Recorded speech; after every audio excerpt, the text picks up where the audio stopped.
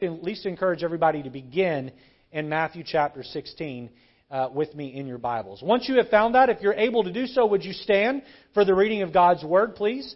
Everyone please stand, and we're going to read the verses responsively, meaning we'll read every other verse together. So I'll read a verse, and then as a church body, we'll read the next verse together, and we'll follow in on that pattern from verse 15 down through verse 20. I'll begin in 15.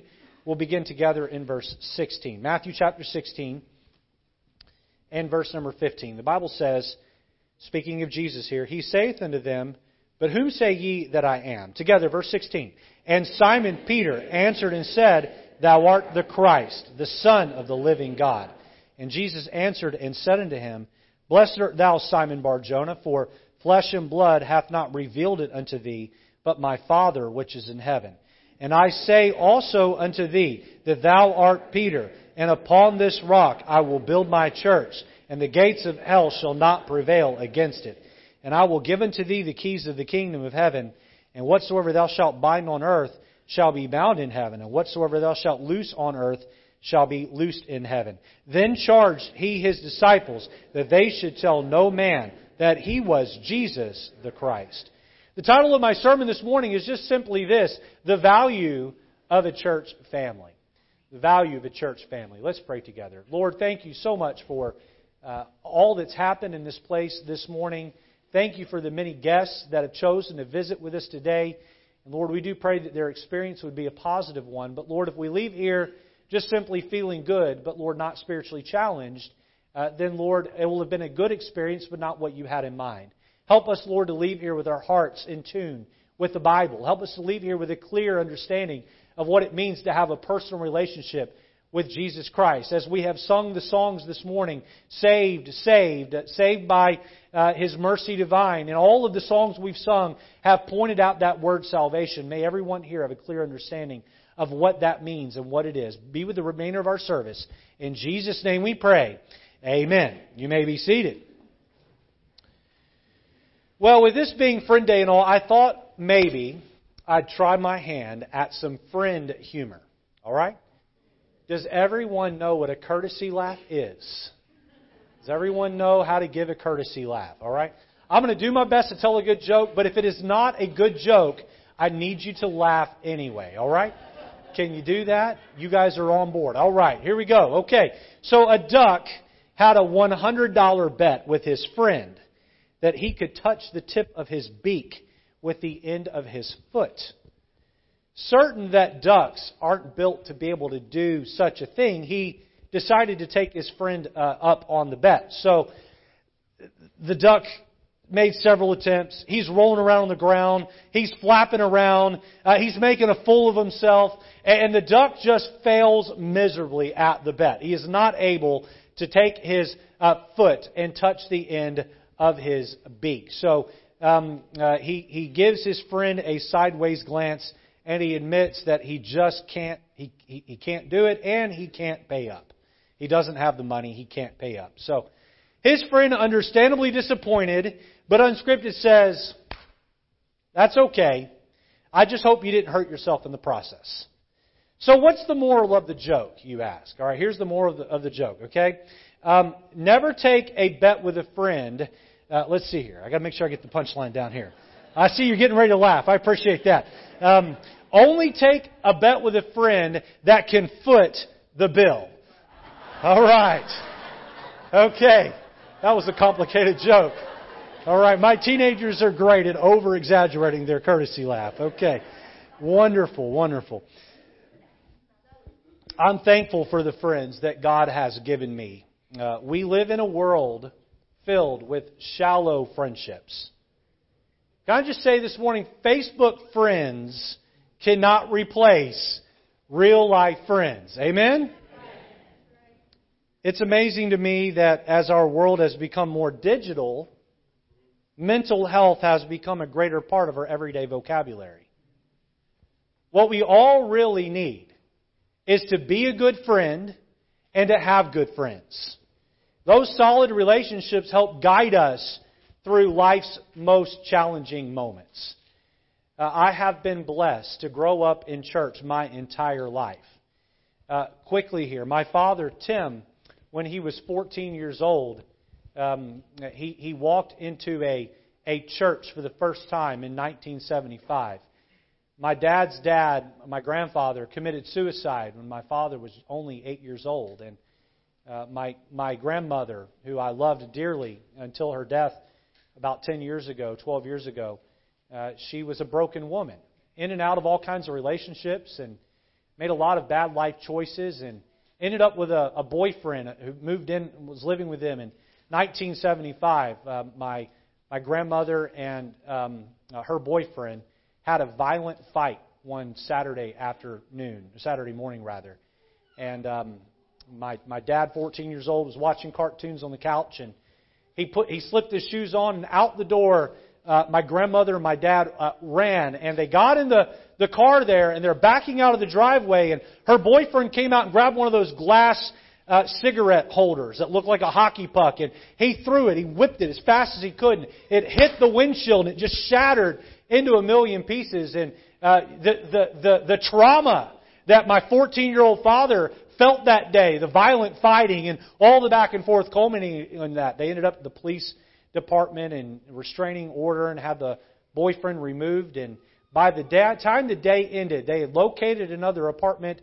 They had moved into that apartment. My dad had 3 older brothers who weren't home at the time, and all 5 of them were getting settled into a new place. Well, right across the street from where they had moved in, it was more of an industrial park area there in the Baton Rouge, Louisiana area, there was a health club. And my dad asked about the health club. He asked his mom, he said, could I join the health club? And my grandmother, feeling guilty about what my dad had seen that day, feeling guilty over it, said, go on over and tomorrow and see if you can join the health club. So he goes across the street the next day, and lo and behold, the health club is closed, but a church, Calvary Heights Baptist Church, was renting out the health club to have church services that day.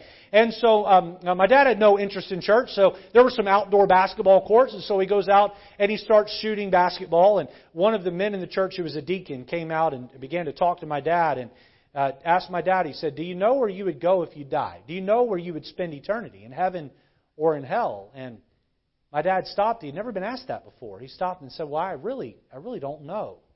With a basketball under his arm, that deacon stood there and showed him how he could know for sure that he was going to go to heaven when he died from the Bible. How we could be certain that when he died, he would go to heaven. And my dad that day put his faith and trust in Christ.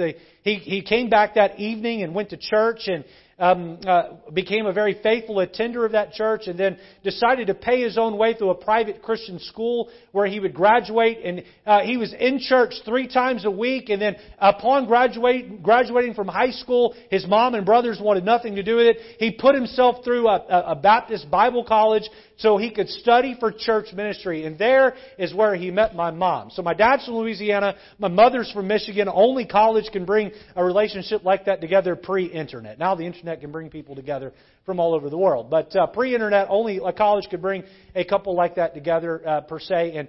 And they married, and my mom and dad were fervently on fire for God and for church. I'm the oldest of 7 children.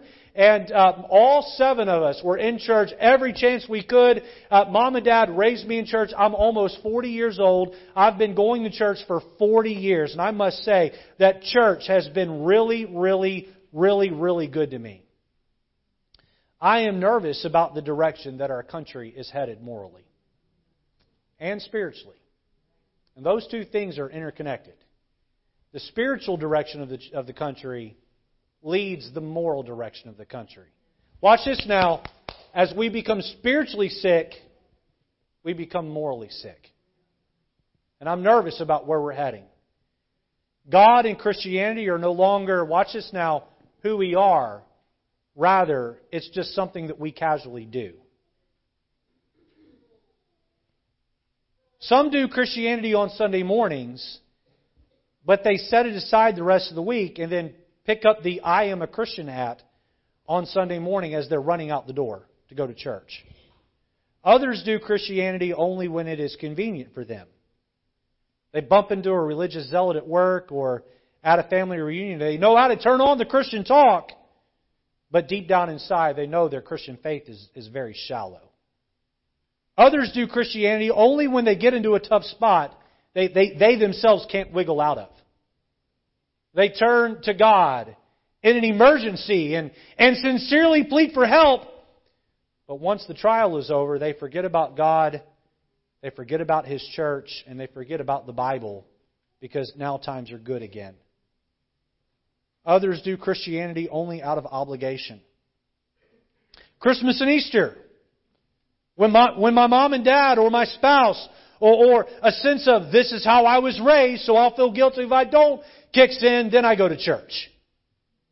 Christianity in our Western culture has become something that we do and ceases to be a description of who we really are as a people.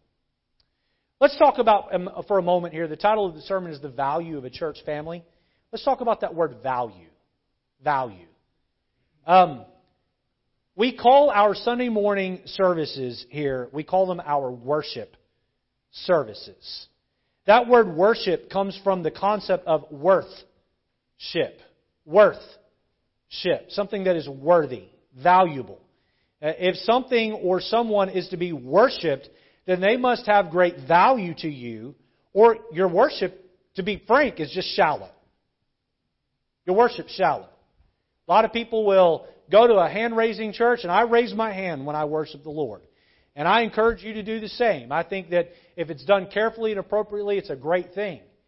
A lot of people go to a hand-raising church, and they raise their hand on Sunday to worship the Lord, then they walk out the door and they live like the devil Monday through Friday. Amen. Are we really raising holy hands, or are we just raising hands? You see, if you don't really value God and His book, you can't truly worship the Lord. Let me ask you a question this morning. Have you ever heard of this church? Every city has a church by this name. All right? I want you to stop and think a minute if you've ever heard of this church. The name of it is the Greener Grass Baptist Church. How many ever heard of the Greener Grass Baptist Church? Every city's got one. The Greener Grass, maybe you're Catholic. The Greener Grass Catholic Church, okay? Pick your denomination of choice. The Greener Grass Baptist Church. Every city's got one. But this church has no members. Because as soon as you go join this church, it ceases to be perfect. What happens when you go over to the Greener Grass Baptist Church? You find out that their grass is greener because of the manure put down to make it green. Yep, that church has problems too. A lot of people give up on church. Watch this.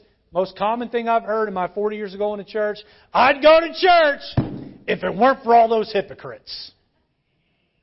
Some of you came in today and you thought, I don't know. I'm doing you a solid by coming to church on Friend Day, but you owe me one. You owe me one. All right? I'll go, but only out of a sense of obligation for you. And maybe you're one of those people that think, yeah, no, I'm done with church. It's full of hypocrites.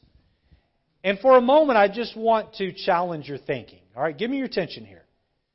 I've heard my whole life I'd go to church, but those religious people are all a bunch of phonies. Well, thank you for painting all of us with a broad brush. We deeply appreciate it. Don't you like being painted with a broad brush? Let me ask you a question. Are there hypocrites at your job? How many can think of at least one hypocrite that you work with?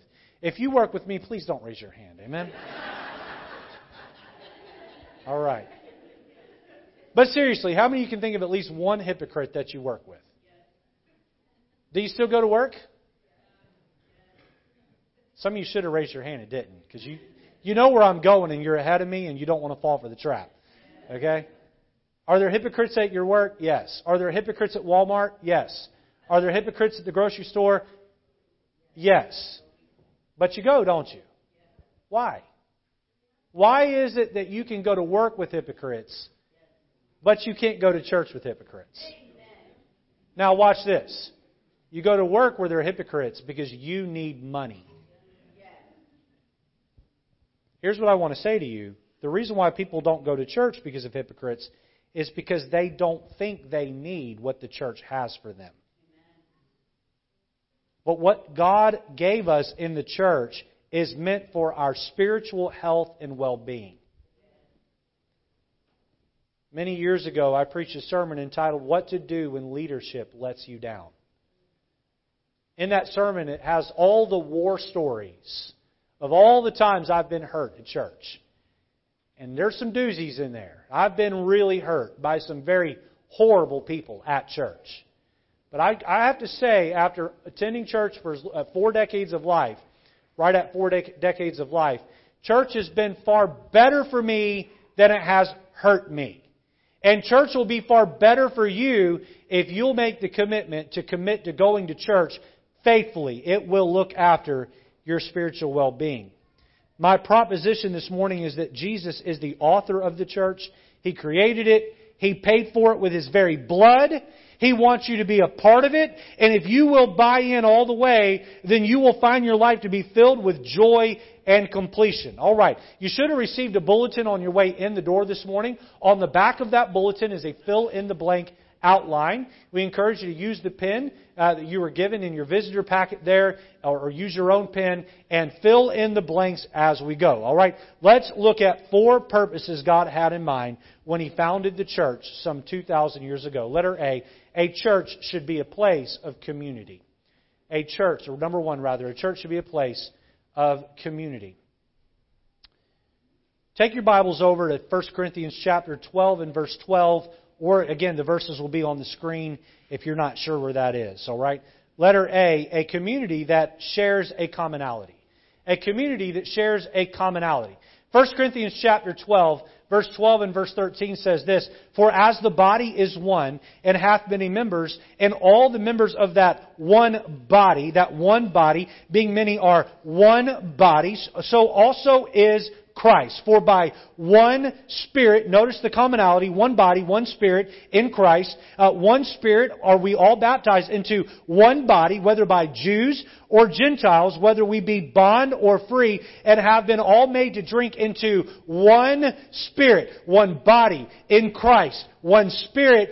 There is a commonality in Christ. You see, one of the reasons why I enjoy going to church is that it is filled with people who may not be perfect, but boy, they're trying to do right, and they're trying to live by the Word of God. And we share a commonality in the fact that we all love Jesus together, and we share a commonality in the fact that we want to live our lives morally in line with the Word of God. Oh, we struggle. Oh, we fall. Oh, we mess up. But my friend, we share a commonality together in Christ. We are one body. We are led by one Spirit, the Holy Spirit, and we share a commonality in Christ. A church should be a place of community, a community that shares a commonality. Letter B, notice a community that feels a sense of completion.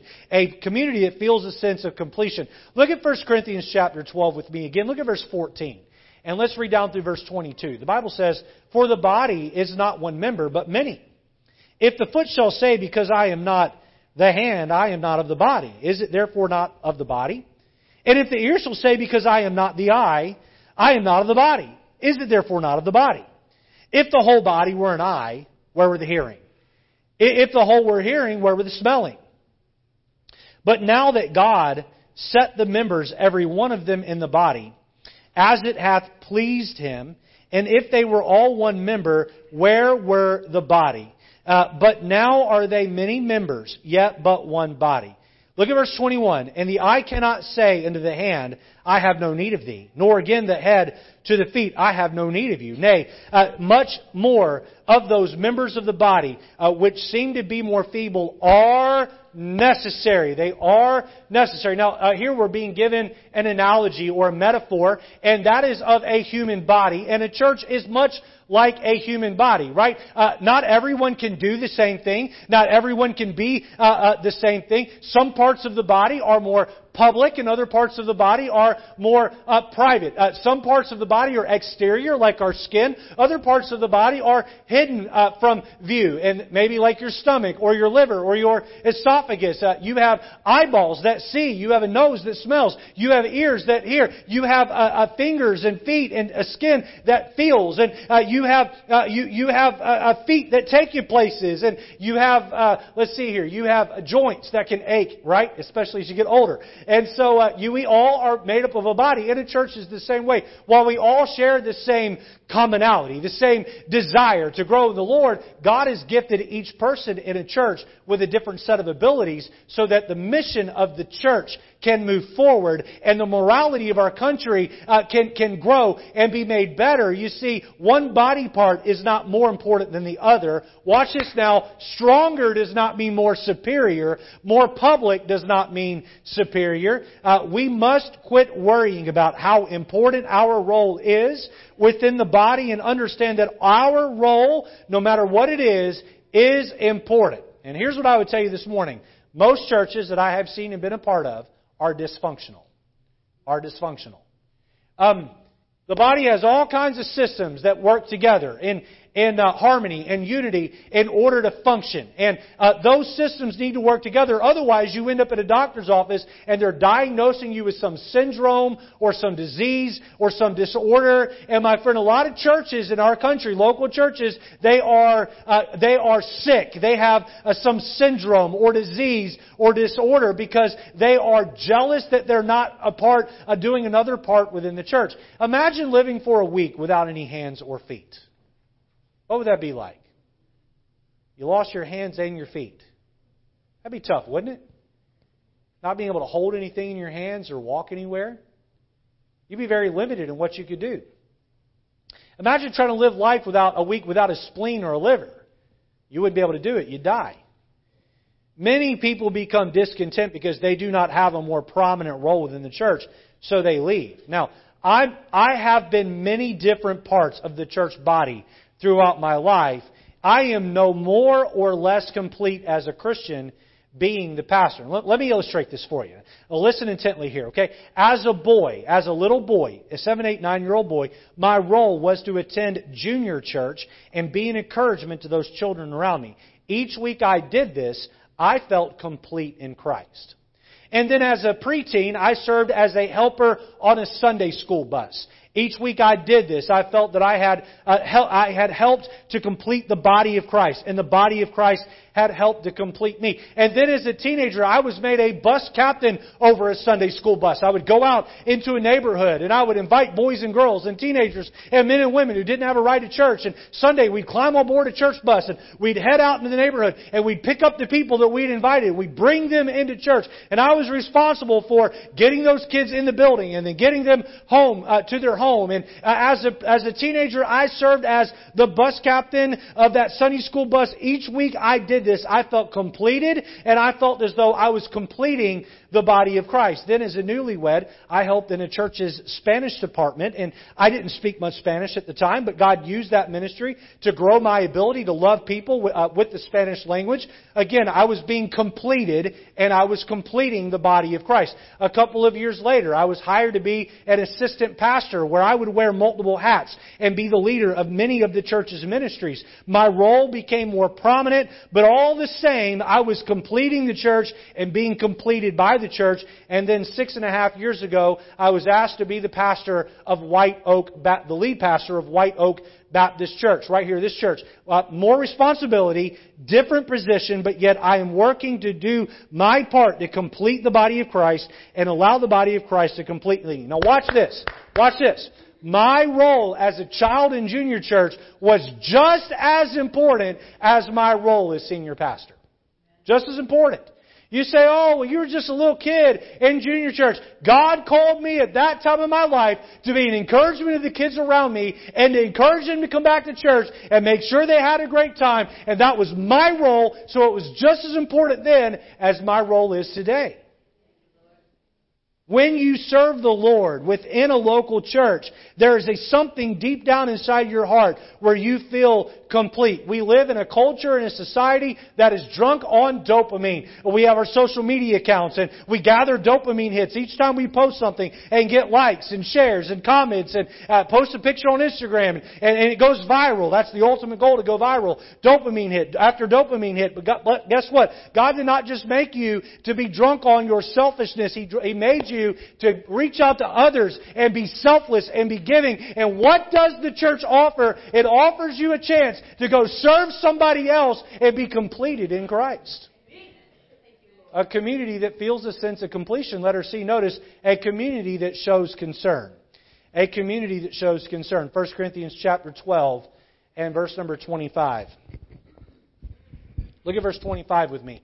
The Bible says that there should be no schism in the body, but that the members should have the same care one for another. And whether one member suffer, all the members suffer with it, or one member be honored, all the members rejoice with it. Now ye are part of the body of Christ, and members in particular. Hey, there's no room for envy and jealousy at church.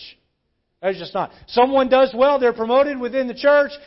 Maybe someone's made a deacon, or someone's asked to teach a life group, or someone's asked to serve in a prominent role, and their role goes from more private to public. Hey, you shouldn't be jealous of them. You should applaud that and say, praise the Lord that they're being used. What would it look like if I just walked around Target and I just kept punching myself in the face? You'd say, man, something's wrong with that guy. Right? He's bruised all over the place. He's wailing on himself. A lot of churches are too busy wailing on themselves. Right? This member is hitting this part of the body, and this part of the body is hitting this part of the body. And listen, there's no room for that at church. There's no room for jealousy. It thrills my heart here when I hear of a church member who's had a surgery, gone through some time of sickness, maybe discouragement. It thrills my heart to hear that one church member over here is reaching out and helping them, and someone's cooking a meal to take to someone who just had a baby, or someone who just had a surgery, and someone else is reaching out and saying, hey, I haven't seen you in church in a couple of weeks. Is everything okay? Are you doing all right? I just want to make sure you're loved and you're looked after and you're taken care of.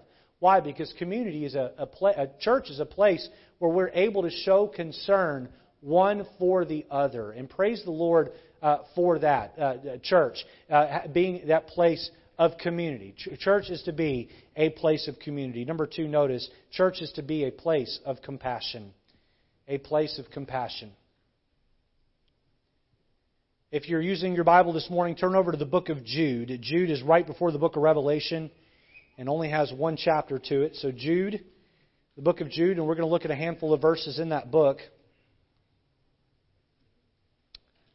A place of compassion. Hey, I don't know about you, but this world is broken, is it not? This world is filled with pain and hurt and sorrow. The Bible says lust brings sin. James 1, lust brings sin, and sin brings death. And I look around me and I see death, but I see a culture of death. I see depression, I see sadness, I see despair. Suicide rates, especially amongst teenagers, are at an all-time high in our country. People who have all sorts of mental disorders. People who want to just crawl in bed, pull the covers up over their head and pretend that the world doesn't exist. People who are coping with life's hurts by masking their pain with some sort of opioid. We've got an opioid pandemic in this country. People who are popping pills because of the pain and hurt they carry in their heart. People who live at the bar because they just would rather drown their sorrows, not realizing that sorrows know how to swim, don't they? We live in a world that's filled with hurt. And people are turning to many people are turning to the wrong places to get that help. Church is to be a place to help us cope with our hardships. You ought to be able to find a church and feel like you can go there and you are licking your wounds when you walked into church on a Sunday morning or Sunday night or Wednesday night. And when you walk out, boy, there's a little bit of a smile on your face and in your heart. You walk out feeling a sense of hope and encouragement. Boy, that's what church is supposed to be. A place where God's compassion is poured out. Turning the book of Jude, let me give you letter A here. Notice, a haven from the storm. Church is to be a place of compassion, a haven for the storm. Look at Jude verse number 20 with me. The Bible says, "But ye, beloved, building up yourselves on your most holy faith, praying in the Holy Ghost." Building up yourselves. Look at 1 Thessalonians chapter 4. Look up at the screen here for me. 1 Thessalonians 4, look at verse 16. The Bible says, "For the Lord Himself shall descend from heaven with a shout, with the voice of the archangel, and with the trump of God. And the dead in Christ shall rise first. Then we which are alive and remain shall be caught up together with Him in the clouds to meet the Lord in the air, and so shall we ever be with the Lord. Read verse 18 with me. Ready? Wherefore, comfort one another with these words. We come to church and we see a world that's spiraling miserably out of control, and wrong is called right, and right is called wrong, and things have changed, and we're not really sure where we stand and what to believe anymore. And the Bible says, get yourself to church and get there and understand that one day Jesus is coming back. One day He's going to take His own who have put their faith in Him up to heaven to live with Him in something called the rapture, the catching away of the church. And He said, when things get tough and when you're discouraged and you're feeling embittered towards someone and you're having a hardship, He said, comfort one another with these words. Look at Hebrews chapter 10, verse 25. The Bible says, not forsaking the assembling of ourselves together. That means you should be in church. Don't forsake. Be there. Look here. As the manner of some is, but exhorting one another. And so much the more as you see the day approaching. Life is filled with hardships, and we can parallel those. Metaphorically, we can look at a storm. You ever just felt like, you remember the cartoon, let's see, Charlie Brown? Remember the cartoon Charlie Brown? And sometimes he's walking around. Is it Linus has got the storm cloud over the top of his head? And who is that? Which character was that? Someone knows. Eeyore's got the storm cloud. There it is. I've got the wrong cartoon. I got to change the channel. Change the channel. Get off Charlie Brown over to Winnie the Pooh, right? So Winnie the Pooh, Eeyore's got the storm cloud over his head. There we go. Thank you. I'm glad I got you, Melba. You're helping me out over here, okay? Got the storm cloud over the head, and you walk up to Eeyore and you say, hey, Eeyore, have a good day. And he looks at you and says, I don't know, Pooh. What's so good about it? You ever felt that way in life? Right? Someone asks you how you're doing, you're like, you don't really want to know? Right? Okay, you just don't ask, right? And you're going through life and you've got these storms. Life's coming down hard on you. Maybe you're going through divorce. Maybe you just lost your job. Maybe you were diagnosed with terminal illness or have a loved one that was diagnosed with a terminal illness. Maybe you're not getting along with people in your life who you know you probably ought to be getting along with. And you're trying to walk through this alone. And you go to bed at night and your heart is filled with grief. And you may put on a front and smile, but deep down inside, you know things aren't right. You say church is a place you can go week in and week out, and it is a haven from the storms of life. Because the Bible tells us, Jesus Himself said in Matthew in chapter 5, He said, the rain falleth on the just and on the unjust.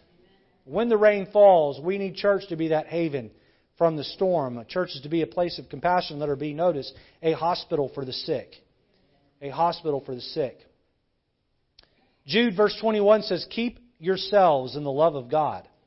Looking for the mercy of our Lord Jesus Christ unto eternal life. You may look around our auditorium and think, I've never been in an auditorium like this one. This is different. I don't see any, stained glass windows and all of the ornate gold and statues and, all the caricatures and all that. Pastor, what?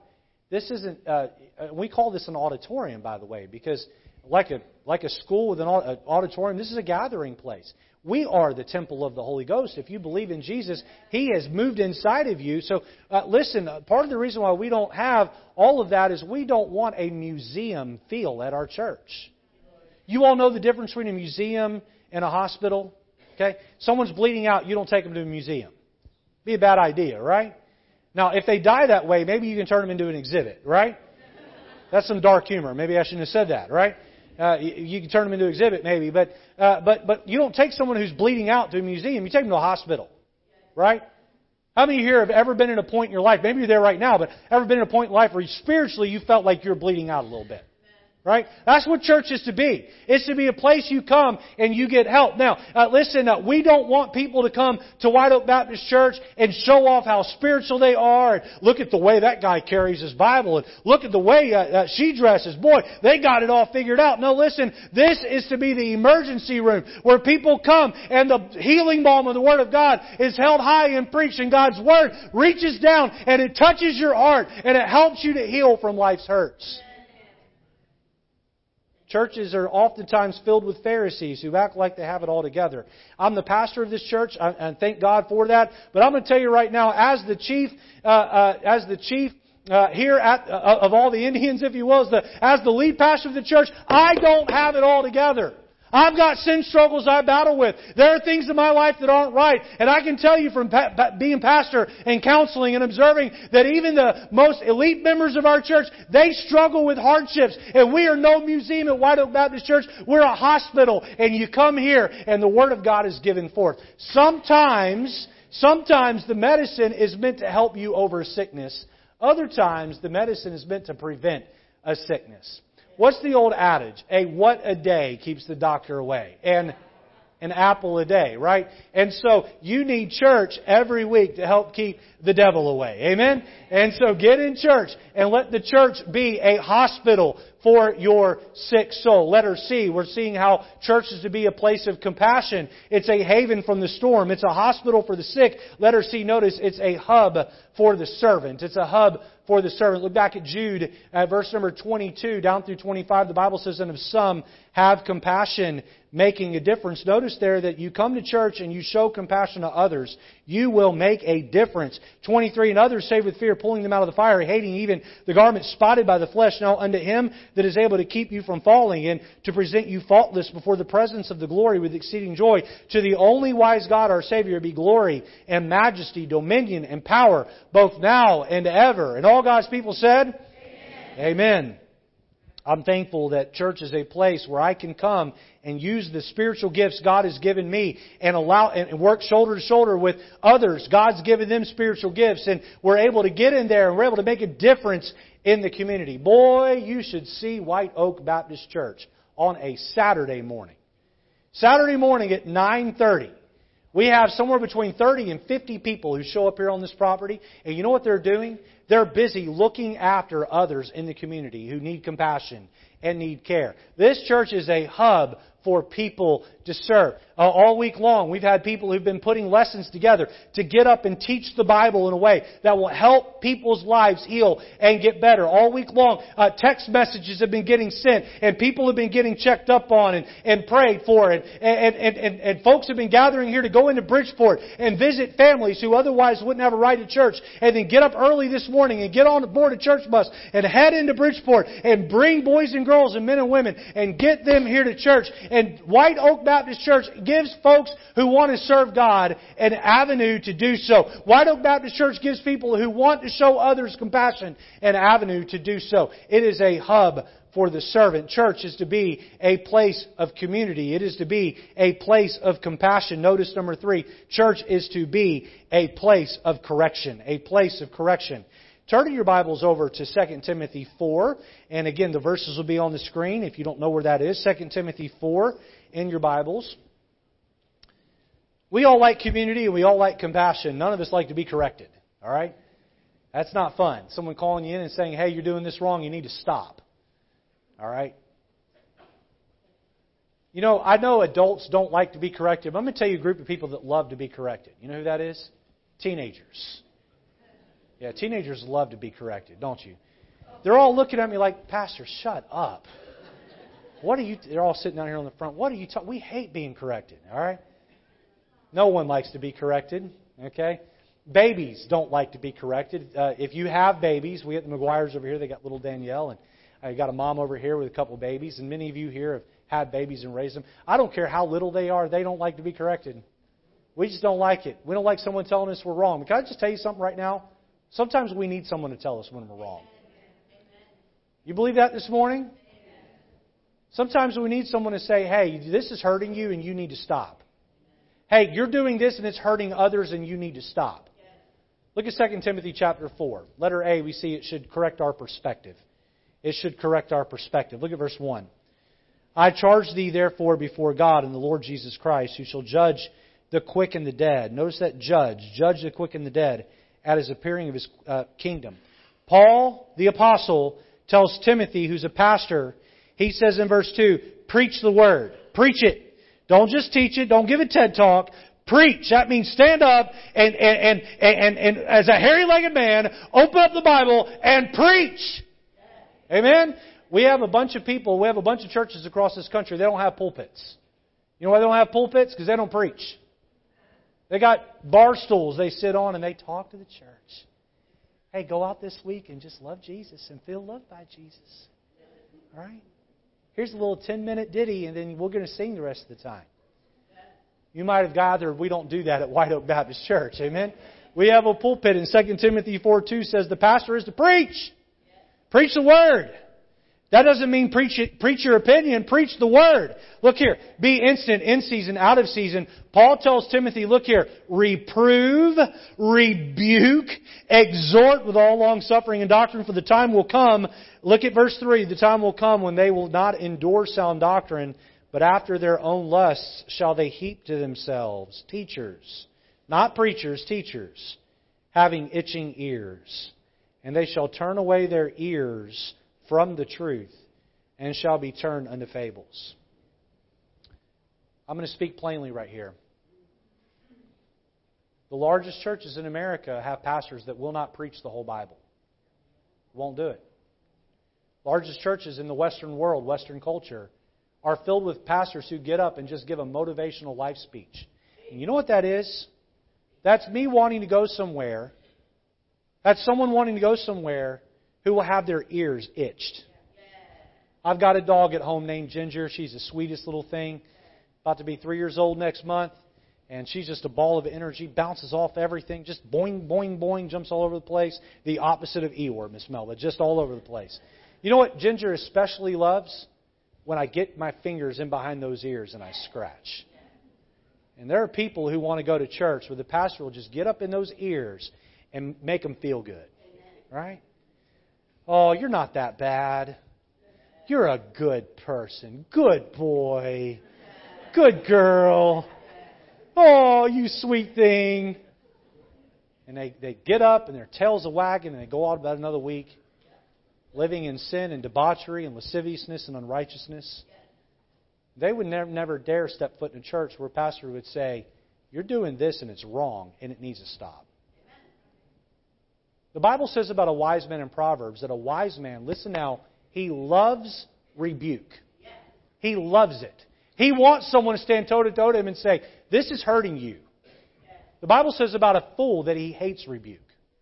And I would ask you this morning, do you want a church with a pastor who's just going to tell you what you want to hear and let you go on and live a life that's going to lead you into destruction? Or do you want a pastor who's going to say, thus saith the Lord? We need someone to offer us a fresh perspective. We need someone to take the Bible and preach the whole counsel. Letter B, it should correct our practices. Look at 2 Timothy 4, verse 5. The Bible says, but watch thou in all things, endure afflictions, do the work of an evangelist, make full proof of the ministry. He says, for I am now ready to be offered, and the time of my departure is at hand. Paul says this about his own life. He says, I have fought a good fight. I have finished my course. I have kept the faith.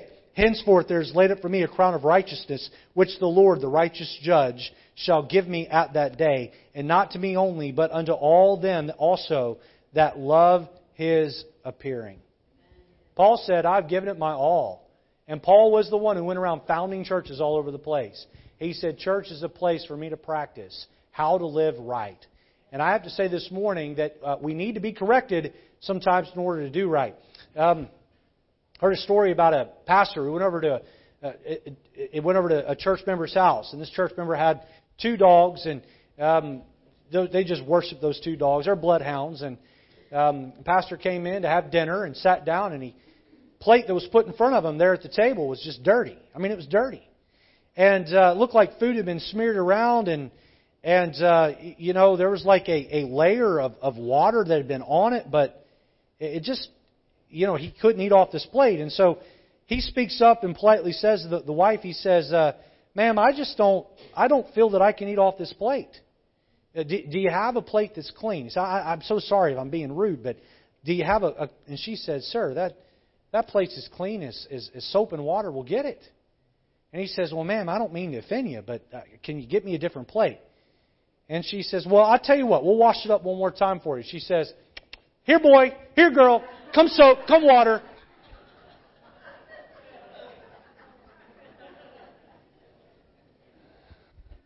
You guys are great at the courtesy laugh today. I just got to say thank you. All right? Are we being washed with the water of God's Word, or are we being washed by our own good works? We're going forth with a life that we think is clean. But the Word of God is not really making a difference in our lives. Oftentimes because we have a watered-down idea of what the Bible even says. Church is to be a place of correction. Church is to be a place of compassion. Church is to be a place of community. Number 4, lastly, church is to be a place of Christianity. Christianity. We've all heard the word Christian. Okay? You're here today and you've never heard the word Christian, I'd be shocked. You can't live in the US of A and have not even heard the word Christian. But let me ask you something. What does that word even mean? What does it mean to be a Christian? We're done with the outline, but we're far from done with the message. We've got about 5 to 10 minutes left. I really, really want you to listen. I just want to say this, okay? If you're visiting today, this point I'm getting ready to cover is the reason why we invited you here. So don't check out on me. We invited you here to hear what I'm about to say. And if you already know it, then it'll wash over you and refresh your soul. If you don't know this, this could be the difference between you spending eternity in heaven or hell. Please, please, please, with everything inside of you, listen to what I'm about to say. A Christian is someone who is being formed into the image and likeness of Jesus Christ. Christian, being made in the image of Christ. Let me illustrate. If you were to go to a country music concert, how would people be dressed? Right? Big hats, cowboy boots, big belt buckles, and what would they be wearing? Blue jeans. Right? That's how you dress when you go to. That's how people dress when they go to a country music concert. How do people dress when they go to a hip hop concert? Big baggy clothes, right? Gold chains. Okay. There's a look. You with me? They have conformed to an image. They have conformed to a culture. All right. I'm not picking on country music or hip hop this morning. I'm trying to make a point. To be a Christian, you are conforming into the image of Christ. Next Sunday is International Sunday here at White Oak Baptist Church. We're going to celebrate the diversity of countries represented in our church. We're asking our people to dress up in clothing that conforms to the culture of their heritage, their country. Now watch this. To be a Christian means that inwardly and outwardly you are being conformed to look, talk, and act like the Lord Jesus Christ. A good church is meant to help you in that process. But you must first give your heart to Christ. Ask Him to take away your sin of unbelief. And you must trust Jesus Christ and Him alone for salvation. Watch this now. Jesus does not just want to be some self-help or life coach. He wants to be your Savior from your sins. Jesus met with a man named Nicodemus. Nicodemus was a religious man.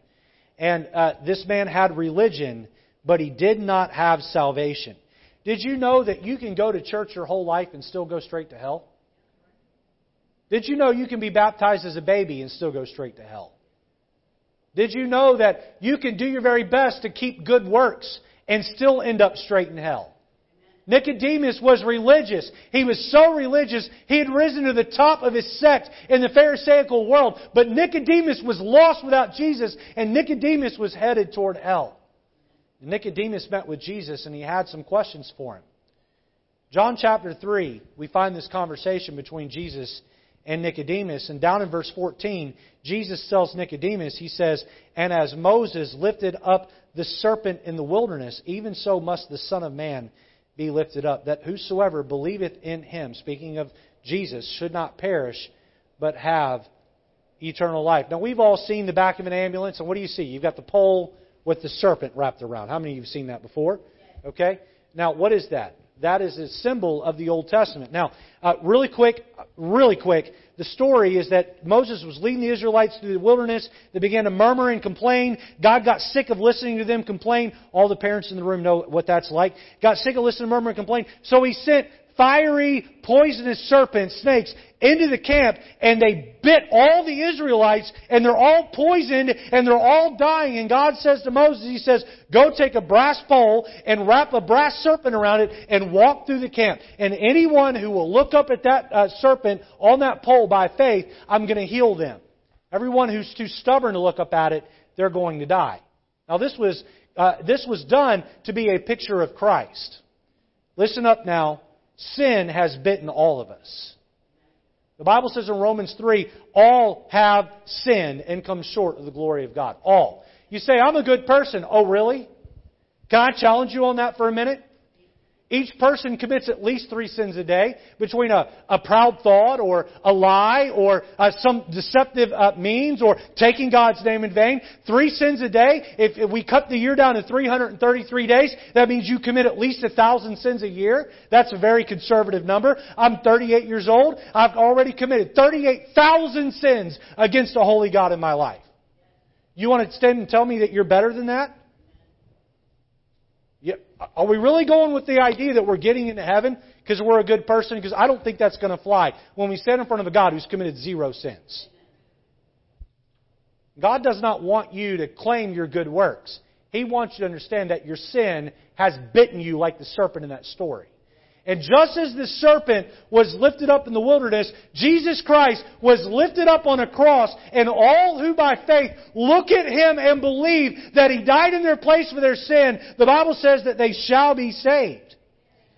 Revelation chapter 21 and verse 8 says this, but the fearful and unbelieving and the abominable and murderers and whoremongers and sorcerers and idolaters. Boy, those are some rough people. But look at this next one. And all liars, that's me, that's you, shall have their part in the lake, which burneth with fire and brimstone. Which is the second death. The second death. Back in John 3, we're told how to get out of this death or how to get out of perishing. Look at verse 15. Read it out loud with me here. John 3:15 says that, read it with me, here we go. That whosoever believeth in Him should not perish, but have everlasting life. Now notice what it doesn't say. It doesn't say that whosoever goes to church should not perish. Notice it doesn't say that whosoever lives a good life should not perish. Notice it doesn't say that whosoever believeth and lives a good life. No. That whosoever believeth in Him should not perish, but have everlasting life. You say, well, Pastor, don't my good works or my religion play into this any way whatsoever? And I'll let the Bible speak to that. Ephesians 2, 8 and 9. Read the verses here with me. Ephesians 2, 8 and 9 says, for by grace are ye saved through faith, and that not of yourselves. It is the gift of God, not of works, lest any man should boast. Again, verse 9, not of works. Can't be any more plain than that, can it? Not of works. It's a gift. It's a gift. It's the gift of God. If I showed up to your house and I offered you a gift and I said, here it is, but you owe me $20, you'd say, that's not a gift. Right? I'm going to spoil something for you this morning. You ready? That Dunkin' Donuts card that you got, that's technically not a gift. You had to do something to get it. You had to come to church this morning to get it. Right? The candy Miss Vara gave to those sitting in this section. She's bribing people for her potential future son-in-law to win here, right? You know, that candy wasn't a gift. You had to do something to earn it. You know, salvation is a gift. You don't have to do anything to earn it. Here's what you have to do. Watch this now. You have to open up your heart and receive it. That's it. That's it. You have to receive it. If I brought you a gift and I said, here, it's yours. You got 2 choices. Say it with me now. You can take it or leave it. No one's making you take God's gift of eternal life. But He already paid the price for it on the cross. He bought it with His love. And He says, open up your heart by faith and receive it. And believe, and you shall be saved. Look at Romans 10:13. Read it with me. Ready?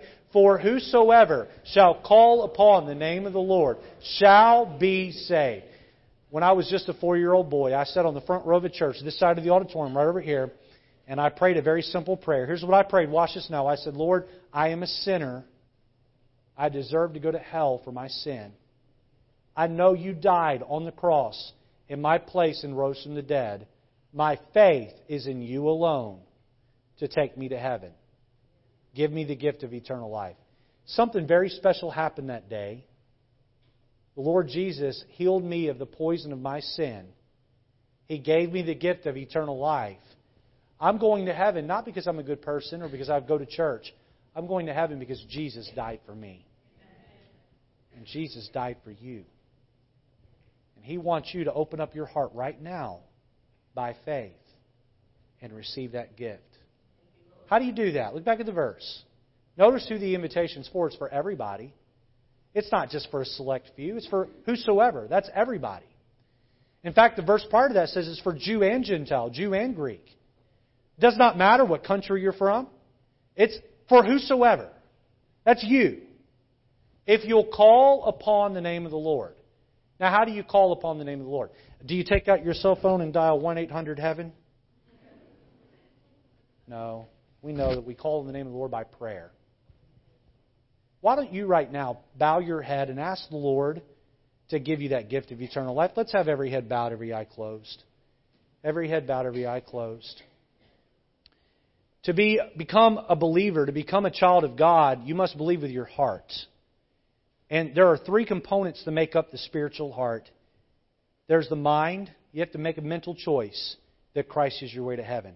There's the will. You have to will yourself to pray. And then there is the emotions. You have to choose Christ by your emotions, that He is your only way to heaven. John was very clear when he wrote about the life of Jesus. He said, believe, believe, believe. Today I want to encourage you to take that entrance into Christianity. You see, you're not a Christian until you first believe in Jesus alone as your way to heaven. You turn from religion and good works, and by faith you trust Christ. With your heads bowed and eyes closed, how many here today would say, Pastor Lejeune, I'll be honest, if I died today, I do not know where I would spend eternity. I'm just not sure. I don't know that I've ever really prayed and put my faith and trust in Christ. Pastor Lejeune, would you just pray for me? If that's you, would you just hold up your hand right where you are? I don't know if I were to die, I'd go to heaven. I see one hand. Is there someone else? I see another. I see another. I don't know if I were to die, I'd go to heaven. I don't know that I've put my faith and trust in Christ. Is there someone else? Maybe you're holding out. I see yet another hand. Is there someone else? I've not put my faith and trust in Christ alone. I'm going to encourage you to do that right now. If you raise your hand, and even if you didn't, but you would like to pray and ask Jesus to take your sin away, I'm going to lead you in a phrase-by-phrase prayer right where you are. My friend, that prayer, there's nothing magical about it. There's no magical set of words that's going to take your sin away. God's looking at what you say, but more importantly, He's looking at the faith behind what you say. He's asking you to call on Him and receive that gift with your whole heart. Just simply pray this prayer right where you are. Under your breath, pray this prayer. Just say, Dear Lord Jesus, I know that I'm a sinner. And I know that my sin is wrong. I know I deserve to die and go to hell for my sin. Thank You for dying on the cross in my place. My faith is in You and You alone. Save my soul. Take me to heaven when I die. In Jesus' name. With our heads bowed and eyes closed, if you prayed that prayer with me right in your pew, I'd like to rejoice with you. I'm not going to embarrass you in any way, but I would like to celebrate with you. Would you hold your hand up if you prayed that prayer? Just hold it up right where you are. I want to see and I want to rejoice with you. I see one hand. I see another. I see another hand, yet another, yet another, yet another. Hold them up if you prayed that prayer. I see yet another hand. I prayed that prayer. I meant it with my whole heart. I put my faith in Christ alone. Today you became a child of God. John 1 says that if you receive Him, you become a child of God by believing on His name. And today you believed on His name and He gave you the gift of eternal life. How many here today would say, Pastor Lejeune, I see through your message this morning the value of church. And I know that I need to get more involved in either this church or one much like it. Pastor Lejeune, here's my hand. Pray for me that I'll make church a bigger part of my life. Hold your hand up. I want to make church a bigger part of my life. Amen. Many hands. I sure hope you'll consider White Oak Baptist Church making us a part of your routine. Lord, today we pray that you would work in our hearts and lives through the invitation. Lord, help folks to come forward and make decisions for you. In Jesus' name.